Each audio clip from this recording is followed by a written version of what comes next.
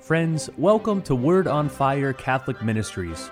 Word on Fire is an apostolate dedicated to the mission of evangelization, using media both old and new to share the faith on every continent and to facilitate an encounter with Christ and His Church.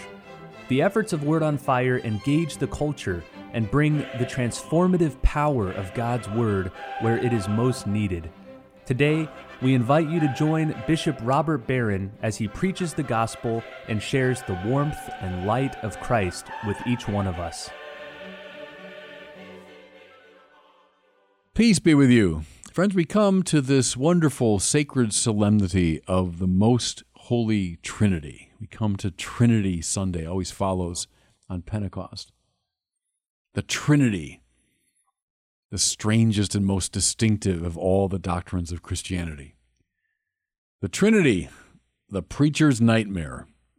The Trinity, the ultimate Rubik's Cube of theology. The Trinity, it's a lot of medieval mumbo-jumbo. My point here is the Trinity has been characterized in a number of ways, some good, some bad, to varying degrees of reverence. So what do we make of the Trinity? It's funny, isn't it? We invoke the Trinity every single time we make the sign of the cross. Think of every time you pray in the name of the Father and of the Son and of the Holy Spirit.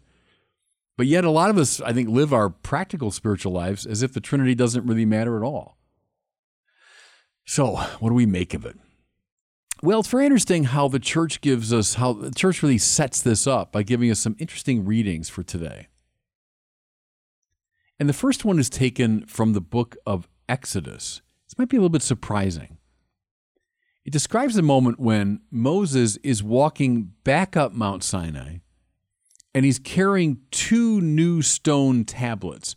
Remember, he had been given the tablets of the commandments. He came down. The Israelites were engaged in debauchery and idolatry, and so in anger, he threw them against the mountain and broke the tablets. So the Lord says, all right, Moses, get two new ones and bring them up the mountain, and I'm going to write a new version of the Ten Commandments for you. So as the story opens here, he's carrying the tablets back up the mountain. And then we hear this. Having come down in a cloud, the Lord stood with Moses there and proclaimed his name, Lord. That's the first thing the church is telling us now on Trinity Sunday. So what are we meant to notice? I think the first thing we're meant to notice is this familiar biblical symbol of the cloud. Having come down in a cloud, the Lord stood with Moses. What do clouds do?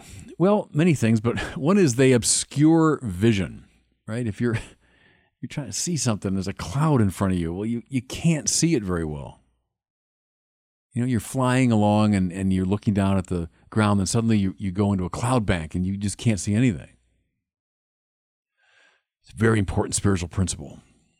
At least in this life, everybody, God is never seen clearly.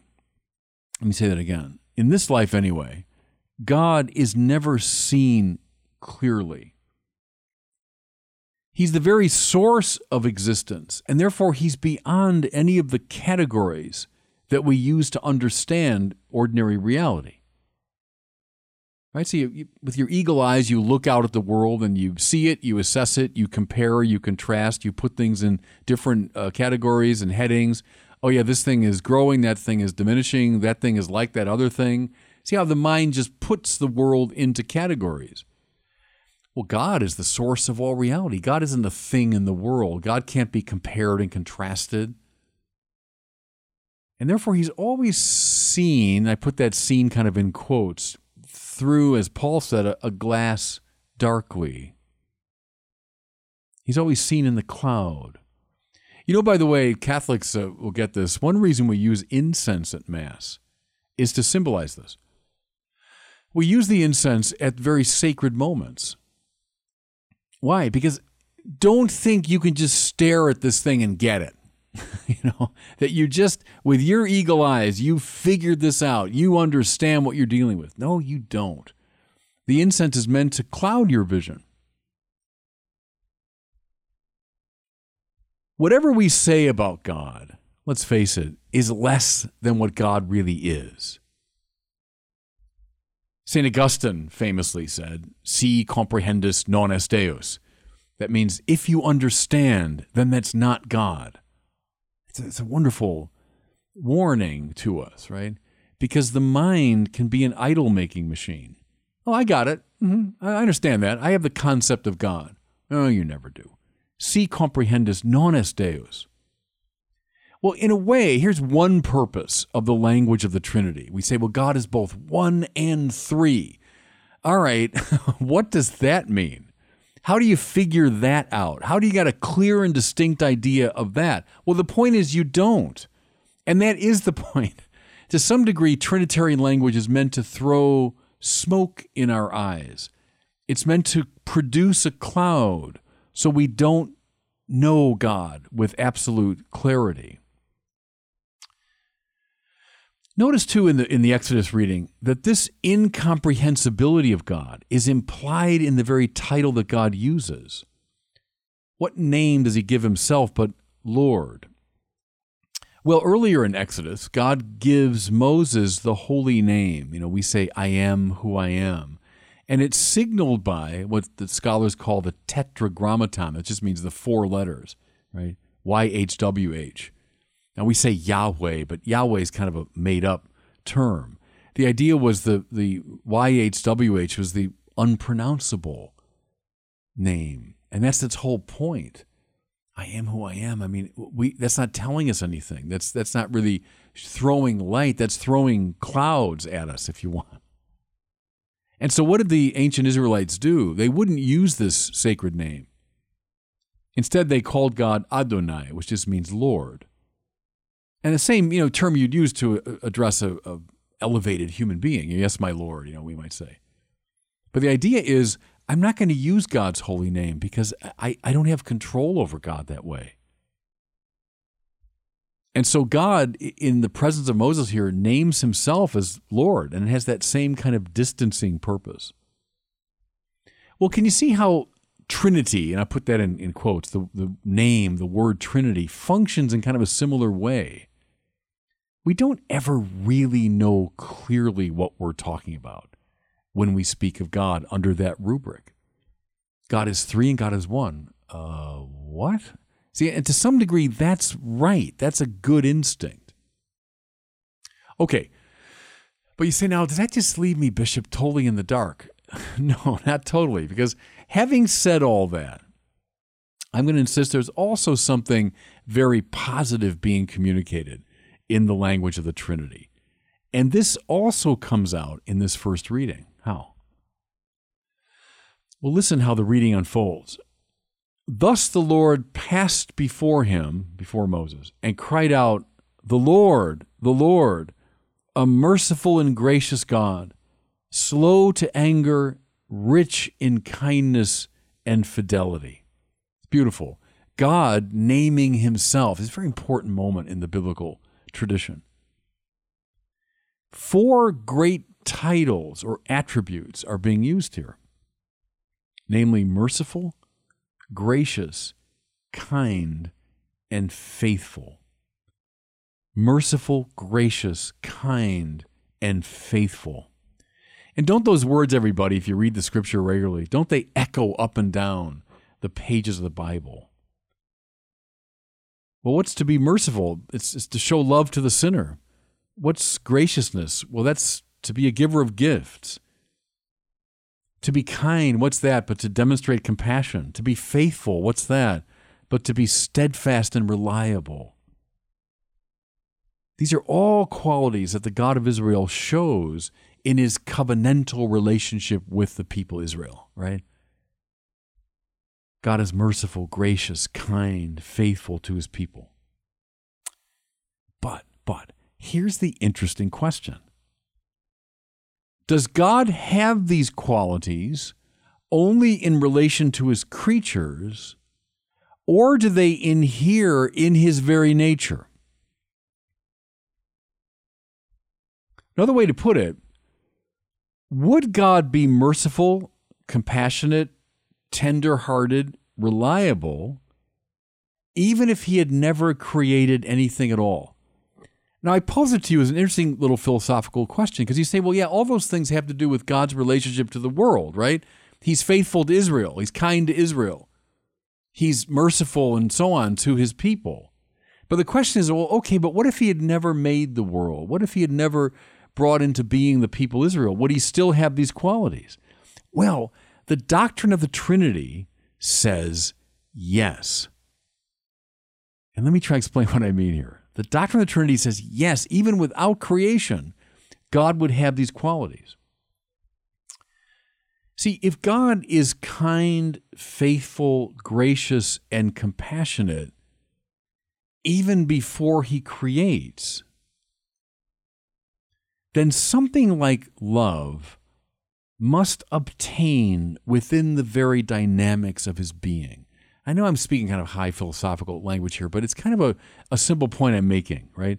If we say, even without creation, God would be kind, faithful, gracious, and compassionate, well, then something like love, see, which stands behind all those things, must belong to the very dynamics of God's being.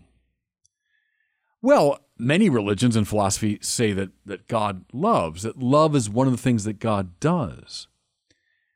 But only Christianity, everybody, of all the religions and philosophies of the world, only Christianity says that God is love. Not that he just has it or it's something he does, but it's what God is.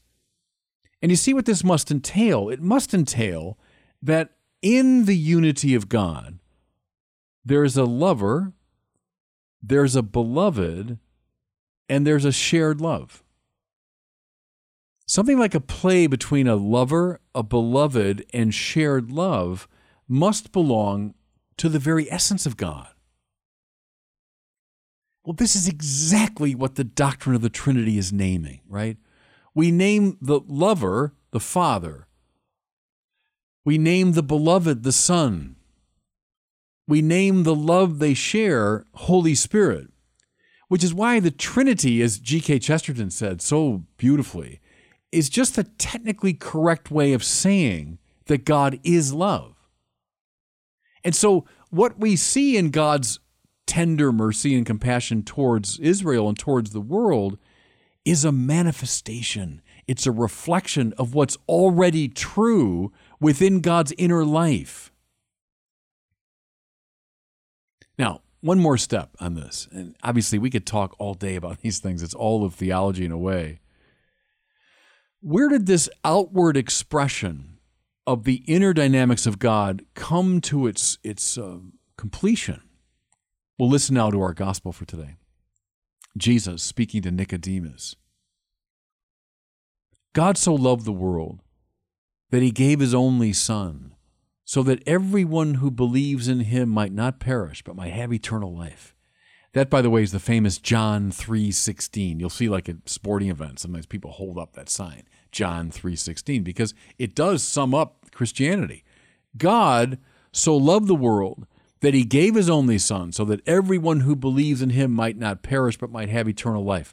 Well, let's parse that statement a bit. God the Father is the one who so loved the world that he sent God the Son. See, not just another prophet, another representative. He sent the very image of his own being. He sent his only begotten Son. He sent the one who is God from God, light from light, true God from true God. All right, so where's the Holy Spirit? Well, look for him in that little word, love. God so loved the world that he sent his Son. The Son, out of love, accepted that mission. The Spirit is the love shared by the Father and Son, and therefore he's the eternal life into which the Father and Son are drawing us. Does that make sense? The love that God is from all eternity is made manifest in his covenantal love for Israel, but it's made unsurpassingly manifest in this great act by which the Father sends the Son into the world to gather us into his life. Wowee. I mean, don't be tempted, please, ever to say, oh, the Trinity, that's a bunch of medieval mumbo-jumbo, or that's a little puzzle for the theologians to worry about. No, it names the very essence of our faith. It names the central dynamics at the heart of Christianity. God so loved the world that he sent his only Son that we might have life in his name. That's why it's so good for us on this wonderful solemnity of the Holy Trinity to reflect on the love that God is. And God bless you. Thank you for listening to this week's homily from Bishop Robert Barron. For more resources from Bishop Barron, please visit wordonfire.org.